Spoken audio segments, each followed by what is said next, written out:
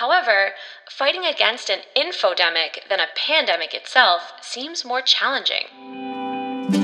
Hello and welcome to Write On by Revel, the place to be for all things journaling towards self-development. Don't forget to hit the subscribe button so you don't miss another episode. It's 2021, where the internet and smartphones have given us the power to access anything with just a single touch. However, it's actually a poison chalice. This world was never meant to be a bed of roses, but none of us ever imagined witnessing a global pandemic, the never-ending days of lockdown, crowded streets and airports turning into a ghost town, and now with the gradual lifting or re-implementations of restrictions throughout the world, we are compelled to embrace this new normal. However, fighting against an infodemic than a pandemic itself seems more challenging. I'm Gretchen, and today I'm here with you to discuss ways to handle such an unprecedented crisis and cope with your thoughts while staying informed. First, let us agree that it's essential to be familiar with the happenings around us. Still, not every individual can put up with an overdose of information in an equally graceful manner.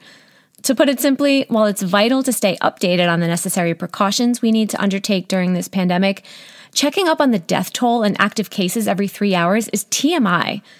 Those statistics are meant to be scrutinized by higher authorities to impose and lift restrictions accordingly. So sit back, wear a mask, and stay safe. Next, seeing is not always believing. The internet empowers individuals with the potential to change the perception. A similar trend has been noticed throughout the pandemic. Unnecessary fear-mongering puts people into hyper-anxiety, which eventually damages their critical thinking abilities. Thus, it is necessary to practice mindfulness while using social media. The thing about anxiety is that you never know when it's going to crop back up. You could be feeling fine, and then all of a sudden, it's back. Journaling helps us remain accountable to ourselves, our feelings, purpose, and plan. Journaling also helps you better organize your thoughts and information received. Keep the Dr. Google away. So here's the thing. Searching for the most friendly dog breed, the best place to visit under $500, and the mug cake recipe on Google or any other social platform seem like fun ideas. But the internet can't be a substitute for a doctor or medical advisor. It merely generalizes the information for everyone. In cases of any health issues, both emotional and physical, Googling your symptoms will only lead to further complexities and add to your anxiety. Last but not least, look at the sky. It's okay to feel blue sometimes.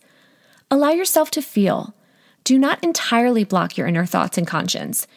You are the sky, and all your feelings and thoughts inside your head are passing clouds. Nothing in this world is permanent. But that's all right. It's also okay to watch an animated movie all by yourself, to mute WhatsApp notifications, to unsubscribe that YouTube channel, to laugh at an old photograph from school days, to cherish a hot cup of coffee and your favorite book amidst the chaos called life. Sip, smell, and smile.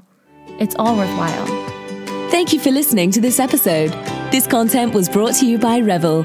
If you enjoyed it, and we hope you have, remember to drop us a like and tell a friend. Also, be sure to follow us on Instagram @RevelGrams.